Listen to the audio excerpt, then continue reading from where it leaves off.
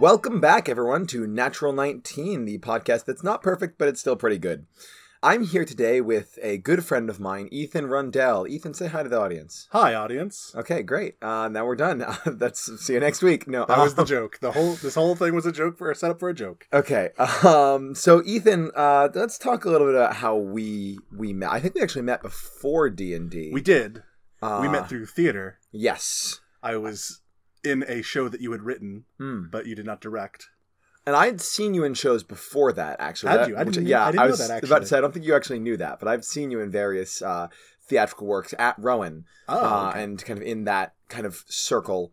I only did one show at Rowan. This is entirely irrelevant to Dungeons & Dragons. So let's skip ahead to the good part, where you did a show of mine, and then a story that many people will tell, which I posted on Facebook basically saying, hey, I'm going to start doing pickup games of D&D at the local comic shop.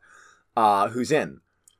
I was probably one of the first people to say, I'm totally down. Yeah. Because I had just recently gotten interested in D&D, and I just didn't know anyone that played. So you posting that was like, oh, word. Had you played at all before then? No. That was your first experience? That was my first D&D experience, yes. I would not have known that, actually. That's what everyone else in the group says, too. Yeah. And I think it comes from the theatrical background. But probably. No, you jumped in with a character that was only slightly derivative.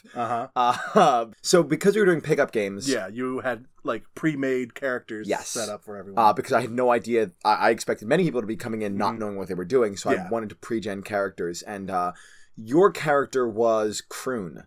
Tell us a bit about Kroon. The Goliath Paladin. Ironically, both characters that I had wanted got taken before that one. The first one I wanted was the Genasi Warlock. Okay. And then the second one I wanted was the Dragonborn Barbarian. I'm trying to imagine you as the Genasi Warlock versus the one we had in our campaign, and I'm sure we'll hear more about that later. To be fair, at the time, I didn't realize you had already set him as fire. I wanted an air one. I would have let you switch it. Okay, that's fine. But I wanted an air. Basically, I wanted to make Genie from Aladdin. Okay, that was the idea in my head.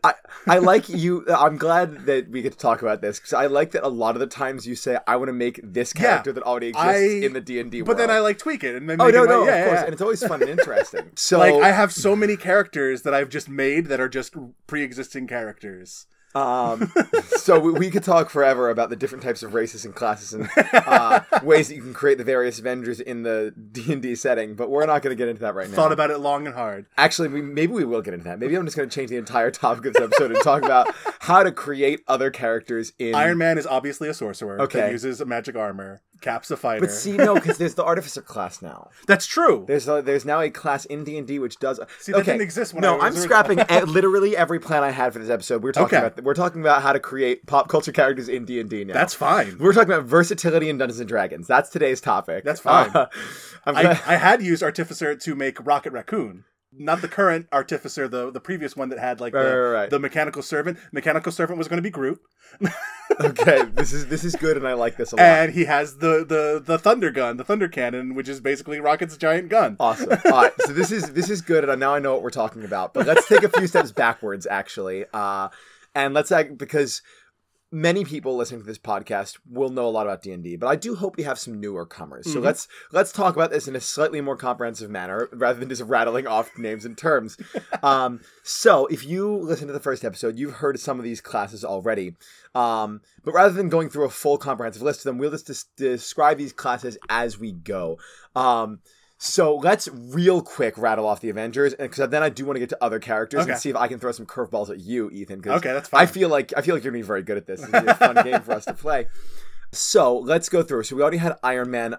So let's talk about Artificer for a second, because you mentioned Thunder Cannon and like Mechanical Servant. This is D&D. This is a fantasy game. What anything can be reflavored is Ethan, whatever you want to go ahead and tell us what an Artificer is? An Artificer, from what I've learned separately, was that originally it was just a subclass of wizard that they had created, because apparently in previous editions that's how it worked. Great. But they decided to workshop it some more and make it its own class. Yes. Which is basically just a person that creates their own magical items. Right. And that's how the previous one worked. They at every so many levels, they got to just have a new magic item. Yeah, it's like the D&D world's version of a freelance creative person. Yeah, pretty much. Someone who doesn't really have they have a thing which everyone goes, I didn't realize it was possible. They just make cool stuff and other people use it. Yes. Okay, so that makes it's very good for any kind of tinkerer. So I think it does fit with Iron Man. I think you could probably get maybe like if you could talk with your DM, let them be flexible about letting you like kind of have a mech suit version of your mechanical servant. Yeah, where, that'd like, be awesome. You can like sort of not wear them as armor necessarily, but like kind of be in the same spot as them and they can take hits for Occupy you kind of the a same thing. Space. Yeah. Or they can even just make a shield guardian. That would work At higher levels. Shield guardians are creatures which are large mechanical golem-like creatures that obey whoever's wearing the pendant that carries them. So that could work. So that's our Iron Man. It's pretty easy sell for Iron Man. The thunder cannon works as his literal hand cannon. Exactly. And flight would he just have to enchant stuff to let him fly. Yeah. Cool. I mean, they already, as part of the mechanics, at least the previous one, at I think level 13, they can, if they choose, they get a list of items they can create, and flying broom is one of them. So that's amazing. Let's talk about my personal favorite boy. Let's talk about Captain America. Captain America. How would you make Captain America? Captain America would probably, I want to say pure fighter, but I don't know if that covers it entirely. Right, because, I mean, the main thing you got to get with him, obviously he can fight, but his fighting is primarily fist fighting. Yeah, and fighters and are a usually... shield, but the shield, there's no real mechanics for using a shield as an offensive weapon. So fighters, as you can probably guess, are about fighting. They use swords and shields and bows and whatever they want to fight things. Any kind of weapon they can use. So the issue comes in with the only, like, the fist-based class is that would be monk. But monks, as you might guess, that doesn't really sound like Cap. Monks are all about, like, they follow an order, and it's about, like, perfection of self, and you could sort of play off the super soldier serum like that. But it's also more about, like, I can, like, run across water and, like, channel my ki to jump 30 feet in the air. Which, actually, now that the more I say it, does kind of sound like this is a good Cap option. Yeah, maybe. Okay, let's talk about how are we going to get an accurate like vibranium shield without just calling it a magical item? Well, I mean, adamantine exists in the D&D world, which is basically poor man's adamantium. My question is rather, how would we justify the throwing and returning of the shield without bringing a magical? Is there a class feature we could use to make a throwable shield? There's Shield Master, but that's not... What is Shield Master? Shield Master gives you the ability to basically... it's a cheap version of the rogue, which is the thiefy type character. Yeah. The rogue's evasion ability, where they can basically use their shield in order to completely avoid area effect damage. Okay. If they roll successfully. But if they don't roll successfully, they still take the full damage instead of half damage. So here's what you do is you give him Shield Master, right? And you also give him proficiency with improvised weapons so that he can make anything into like a thrown weapon. Now the returning is a bit of a... That'd be the tricky part. But I'm comfortable with... You could put it on like a chain and have him like be able to like pull the chain and pull it back. It wouldn't be exactly like Cap, but no, but it's a viable thing.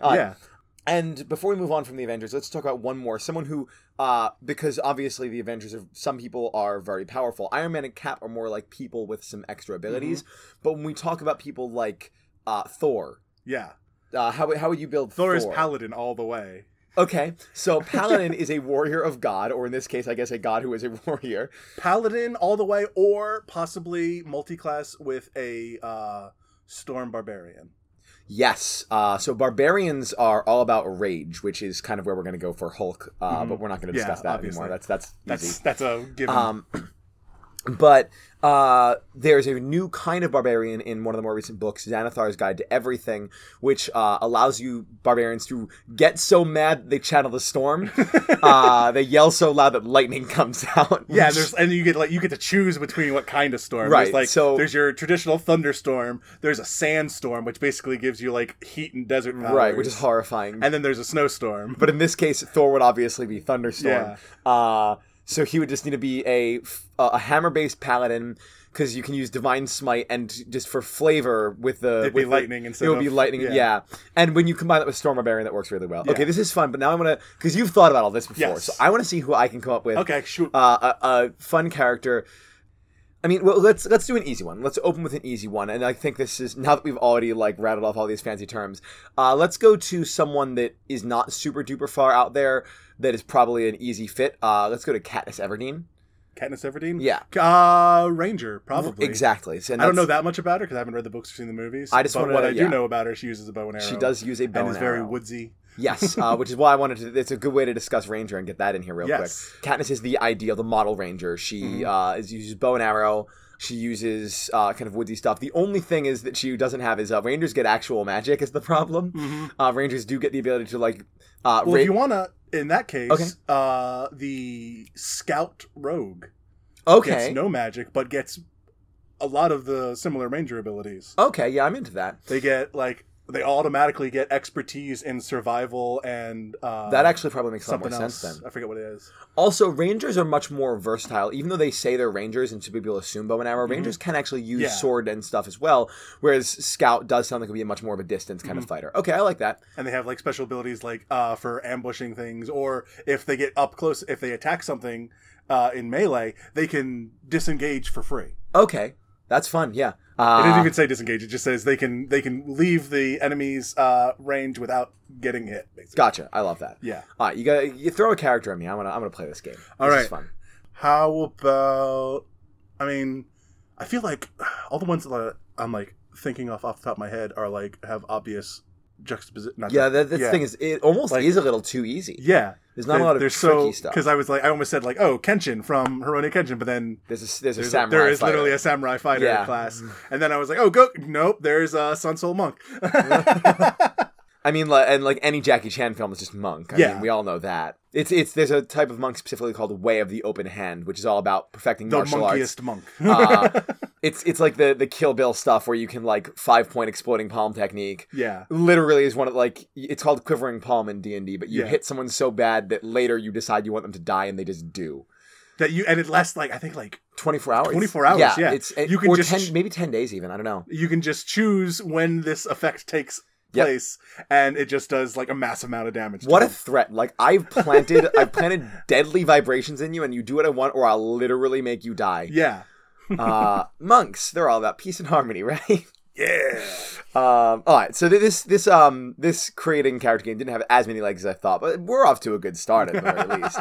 So let's discuss other stuff about when it comes to character creation, and we'll go back to the original topic I had planned for today, which is optimization versus role playing. And the idea here is that a lot of people play D&D to optimize. They play D&D because they want to be the best at D&D or to win at D&D. And there's plenty of ways to break the game. There's plenty of ways to make characters that are so horrifically powerful because the rules, D&D allows you to do a lot of stuff with the rules, but some rules, they can't cover everything. So when you give them this many options, there are some things that are just like entirely game-breakingly devastating. And I'm actually going to... But I want to discuss the concept of what it means to be the best at D&D. Because I feel like it's a very common misconception. Yeah, that is. The problem is... Not problem, but a slight hindrance is that because D&D is a game that people play, most people think of games as something to win. Yes. But there really is no winning at D&D. I've had people ask me, like how do you win? When do you win? How do you win? There is no win. There isn't, yes. It just goes until you are done. Right. And that, to some people, can be very discouraging. Yeah. Because some people want a win scenario. And the thing is, you don't want to mistake you can't win or you don't want to mistake there is no win to you can't win. There are there are plenty of wins. It's just that's not I would say you can win D&D, but when you do, it isn't the end of the game. A perfect example is our campaign. We're going to talk about our campaign for a second, because our campaign, and I think probably most of our original listeners have probably played this until you branch out, spans a series of different quests that all tie back to one quest. And the idea is there's this ancient evil that is chained and locked away and is threatening to escape, and you're trying to find a way to bury this evil forever or destroy it entirely. And to do this, you need to collect these various items or go to these various places, depending on what route you take. And every kind of mission, every section of this has its own like area of the game and its own kind of final boss. You spent a a long time in, I'm going to go with one of the earlier ones so I don't spoil too much for my earlier players. You spent a long time in the Feywild, which is the land where fairies live, serving the whims of the Fey King Oberon. And when you finished there, you did win. You know, that I would say that you won in... Ish. I did accidentally kill someone that I didn't mean to. Okay, well, that's fair. You did that did happen. Because Oberon gave Kroon the Vorpal Blade, which was awesome, and he was totally about it, until we fought people that we didn't want to kill, and he rolled a natural 20, and that makes him automatically chop their head off. You did decapitate a person, that is true. But nonetheless, well, and actually, that's great example. I had an incredibly powerful weapon that was an optimal weapon, but roleplay wise, it was an incredible hindrance. Right, and you completed your objective. Yes. So you won, but there were downsides to that because not everything's a complete victory. So there's not always a win condition, and for that reason, I think personally, my personal opinion is I don't like optimizing characters. Whenever people ask, "Oh, what should I do with a character?" I say, "You do whatever makes sense to you." You know, but there's a balance to that. And I think it's a balance you're generally very good at finding, which is one of the reasons I wanted to talk to you about this. That's probably the moment that I realized optimization was probably not the way to go. Because up until that, because I was so new to D&D, up until that point, I was like all about making Kroon as like physically powerful as I could. Right. And then he became as physically powerful as he could, and he everything up. So... yeah, no, that's a very good point. Because he felt really bad at that point. Like he really felt bad about it at this. Yeah, he like went and like it was a rival faction that they were a part of, but we didn't like want to have direct hostilities with them. So he like actually tried to like make amends with them later in the game. Right. Then I love that. See, what was interesting about Kroon was, like I said at the beginning, I was very trying to optimize him, but at the same time, I was, for all the roleplay aspects of him, I was trying to make him as subversive as possible to what was expected of a usual paladin. Yes. Because I gave him the background of he used to be a barbarian, so he was just a terrible paladin. Right. But that, too, came into the role-playing aspects of it, which I'm going to actually now bring to this point, because later in Kroon's journey, he encountered someone from his backstory. And this was a character that I sort of... You gave me the premise for, like, I want this to have happened. I said, ooh, is it cool if this is the character that did it? And I kind of gave you some information on this big bad, half undead Minotaur thing that, like, ruined your whole life. And was he half undead? Yeah. He had, like, a sort of skullish face, but you didn't really... Yeah, you didn't know he was half undead. It wasn't very relevant. Yeah, but it didn't really come up other than his, like, his snout was missing. And the time came where you... fought him, which was like the thing. Like, this is vengeance. This was this guy killed the person you loved, and you killed him. You won, and then you died. Actually, I died before that. No, you're so right. Yeah, it was because he wasn't dead that that came into what came later. But one of his underlings killed me because Ethan, the player, was dumb and didn't heal himself. True, yes. As soon as the battle was over, and went to go explore, and then someone... It was mid-battle. You went chasing after a person without healing yourself. That's right. But nonetheless, it's been a while, and then someone came out of nowhere and killed me when I had like 3 hit points left. Yeah, it was pretty rough. But the reason I bring this up is because death is not permanent in the D&D world. Yes. Resurrection is a possible thing. But... when they tried to resurrect you, I had to talk to you because one of the important points of resurrection is if the person is willing to come back. Sometimes a soul does not want to come back. And what was Kroon's reason for not wanting to come back? That he was with the woman he loved, or he was about to be. Because his whole reason for becoming a paladin was that the woman he loved was a paladin. And he, in his dumb head, he thought that the only way to see her again was to die the same way she did as a paladin, protecting someone.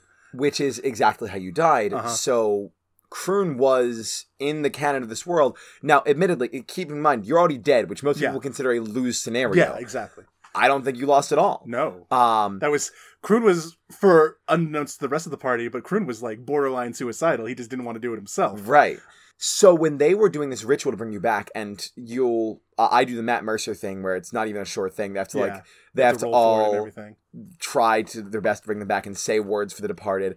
You told me that you weren't going to come back. Yes. And I had not planned on coming back. I basically said, throw me a text if you change your mind. I had a backup character all ready to go. Oh, yeah. It was going to be one of the pirates who switch sides. Right. Yes, that was a whole adventure. Man, the water, that was nuts. Then our group's rogue, who Kroon had bonded with, in the ritual said that they were going to fulfill Kroon's vengeance by killing the Minotaur. And Kroon, upon hearing that, realized they're going to get themselves killed. Probably trying to do that. Yeah. And he didn't want anyone else to die for him. That's so cool. See, I live for moments like that, because if that had gone the other way, and what something had said had convinced you that you were good to stay, that would have just been it. Yeah. And that would have been the end of Kroon, but not the end of you, because you can always make a new character and jump in. D&D goes on. That's the Jeb thing. was his name. Jeb. What a great name. He was a rogue gunfighter. I multi-classed him. Love it. And we never got to meet Never Jeb got to meet him. because Kroon came back and kicked butt. Yep. I'm going to tell you an anecdote Sure. that happened with Kroon in another campaign. Raw. I keep asking you if Kroon's in the other campaign. You always play it down. Usually it's not a very large part of it, but in this one it was. Okay. So another one of my groups, who I know is listening to this podcast, recently went through that same arc. And Kroon was there. Mm-hmm. The reason Kroon was there is because... So there's two opposing factions in this campaign. And all I'm trying to do is tell a story. Yeah. And the faction they chose is the opposite of the ones you guys chose. Mm-hmm. And again, I'm trying not to spoil too much for anyone who might play this campaign later on, so I'm not going to talk too much about the details. But I decided to bring, rather than create a bunch of new random NPCs for this opposing faction, I decided to just use your player characters from your campaign. So one of them was Kroon. Okay. And it was in the middle of this giant boss fight against the captain and his officers. Of note, for those listening, the captain is not the Minotaur guy. That is one of the officers. And Kroon had just, resurrected the party's sorcerer. Which is very interesting, because my Kroon did not have resurrection. I did give... No, sorry. Revivify. It actually wasn't Revivify. Sorry, it was just a... just a healing? Yeah, it was a healing spell. Okay. So he ran over, and the two of them, Kroon had 1 hit point. Uh-huh. And this guy now had 7 hit points, which for those who don't know D&D is not a lot. And it was literal, genuine backs to the wall, wall on one side, giant invisible Minotaur on the other side. Yeah, he had cast greater invisibility, so he was invisible. Yeah. And the sorcerer, this was one of my players, this is one of my new favorite stories. He turns to me out of game and he says, "Do you know how the rules for oil work?" Mm-hmm. And I say, "Not really. Educate me." This is a guy who he's been playing D&D for, he's 15. He's been playing D&D for a long time and he knows the rules. He's very, very there's a term called rules lawyer, and he's not bad. He's not a stickler about it, but he knows the rules. Mm-hmm. And he says, so according to this, a flask of oil can be thrown as a weapon, which can coat someone or coat an area. And then once lit on fire, any source fire does an extra 5 points of fire damage if it's coated in oil. Mm-hmm. Now, there is a rule in this saying it doesn't stack, but liberties can be taken. And he says, earlier I was doing a shopping trip and you told me I could just buy whatever regular resources I want if I spent the gold for it. In that time, I spent 5 gold pieces on oil flasks. Mm-hmm. An oil flask costs 5 silver pieces. No, not 5. Sorry, one silver piece. So they had a lot of oil. A silver piece is 10 silver pieces is a gold piece. So that was 50 flasks of oil. Uh-huh. Another item you need to know about for this story is a bag of holding, which you can put lots of stuff inside, and it exists in an extra pocket. And if you flip this bag inside out, everything comes pouring out of it. Mm-hmm. So he explained the rules of oil to me. And then he says, I turn to Kroon and I look up at Kroon and I say, are you willing to die for this? Mm-hmm. And he didn't realize the significance of asking Kroon that question when it came to this character. Oh. He had seen Kroon go into kind of a rage and go for this guy, but he didn't really get the full story. So I had Kroon look at him and say, I came here to die for this. And did you use Kroon's voice? I did, yes. I did the whole character voice and everything. Nice. And he turns to me and he says, I invert my bag of holding and cast fireball at the ground. So what he was doing was putting 50 flasks of oil at ground zero and making a large flaming explosion, which was just the coolest martyrdom move I've ever seen. And it did work. It melted his shield guardian and most of his equipment. It killed the officer, and he and Kroon survived. How? So it wasn't enough damage to kill them outright, but it was enough to send them into death saves, and another healer managed to get to them in time. That's amazing. It was absolutely absurd, and everyone was going nuts. It was so cool. Again, at this point, I'd imagine I've completely lost anyone who does not play D&D, but death saves are, if your character hits 0 hit points, you're not dead, you're just dying, and then you can make some saving throws by rolling the d20. 10 or higher, you succeed. 9 or lower, you fail. With 3 failures, you die, and with 3 successes, you succeed, are alive. And if anyone heals you any hit points in that time, you're automatically stabilized and you're fine.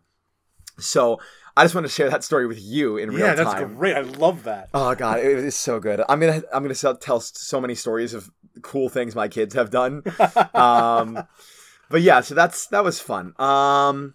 So let's close it off with a little activity. Okay. So we've talked a lot about character creation. We've talked a lot about optimization versus otherwise.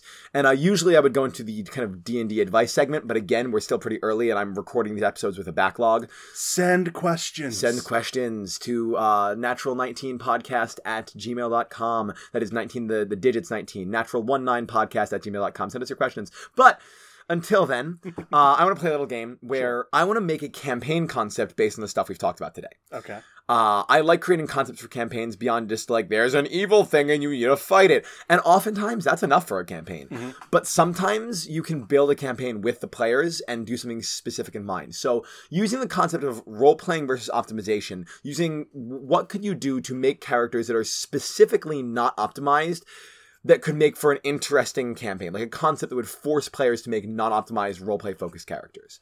This is sort of something I've heard before, but not to this extent. Have the characters wake up with amnesia, like just together, and so they don't actually know what they are. So they don't even know their own strengths and weaknesses. Yes. Does the DM decide that, or you can either have the DM decide it or have them like sort of like pick it up along the way? Ooh, wait, can we do this? Sure. What do you got? I like the amnesia, but you tell the players, okay, what you do is you create a character sheet in its entirety and you give it to me. Mm-hmm. This is not your character sheet. Yeah. The players create the characters for each other. Oh. So, and then you can find out like later on, like they can even find out later on if you want to do it like, oh, maybe like it was a body swap thing, or maybe it was just like a fun mechanic. Yeah. But so they don't know what stats they have, and they're creating, you say, you're creating a character that isn't for you. So don't worry about making it as best as possible. And then, yeah, that could be fun. Another potential would be, so this is a concept I've had before in a few different ways, but what if it's like post-apocalyptic version of a D&D world. So to the point where like humanity is on its way out and the other races like there, like monsters have taken over. One of those big bad evil guys rose up and the heroes failed. And they botched it. And so the last kind of cloister of humanity is kind of huddled away somewhere, and the gods decide, well, these are our chosen people now. So the people who survived aren't the people like the heroes. The heroes all died fighting this thing. They're like the peasants and the regulars who have pretty bad stats and pretty weak at everything. They're just everyone that's left. And yeah, exactly. It's All That Remains, which is my new canon name for this campaign. Is All That Remains. It sounds like a 90s grunge band. It does. In fact, I think it is a 90s grunge band. It might be a 90s grunge band. This episode's sponsored by All That Remains, the 90s grunge band. But no, and so what happens is the gods basically give each person one like boon, and that boon might be strength, and that person, so like if the stats range from 3, which is like, or like 1, which is like the worst you can be without being dead, to 20, which is like the height of human capacity. So like if all your stats are like average as heck, just like as average as they could be, and then one of your stats is like 24, and it's like absurdly high, and like one person's strength, one person is like magic, and like they're given like these absurd magical powers, so you get these horrifically unbalanced characters that are good at exactly one thing. That's great. That could be fun. That I think is going to do it for us. Okay. So yeah, this has been Natural 19. If you like what you heard here, please tell your friends. Word of mouth is our best advertisement. And if you want to liven up the show a little bit, feel free to send in some suggestions, or please, any advice you need, whether you're a player in a difficult situation or a DM with a difficult player, feel free to send us in some... They both exist. Oh, they're both very real. Potentially both. I look forward to the day when we get... I know someone who's both. I look forward to the day when a player sends us a difficulty they're having and the DM sends us a problem with the same player.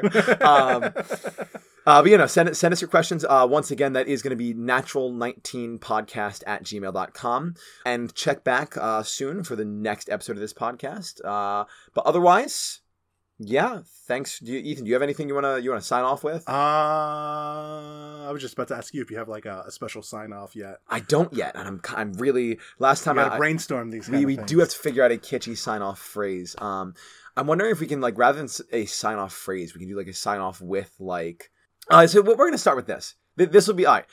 New sign off tradition. I ask a weirdly like specific D&D themed question to my guest, and they answer it, and that's our closing. And my question for you is this: is if you could have one of the 6 D&D attributes, it is relevant.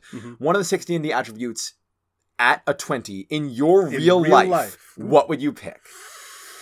Oh, I don't know. Charisma. Charisma, yeah. Absolutely. Yes. Charisma, a 20 charisma is such a powerful 100%. Thing. You can convince anyone of anything. You can scare the living oh my gosh, I love it. I think I agree completely. That would be incredible.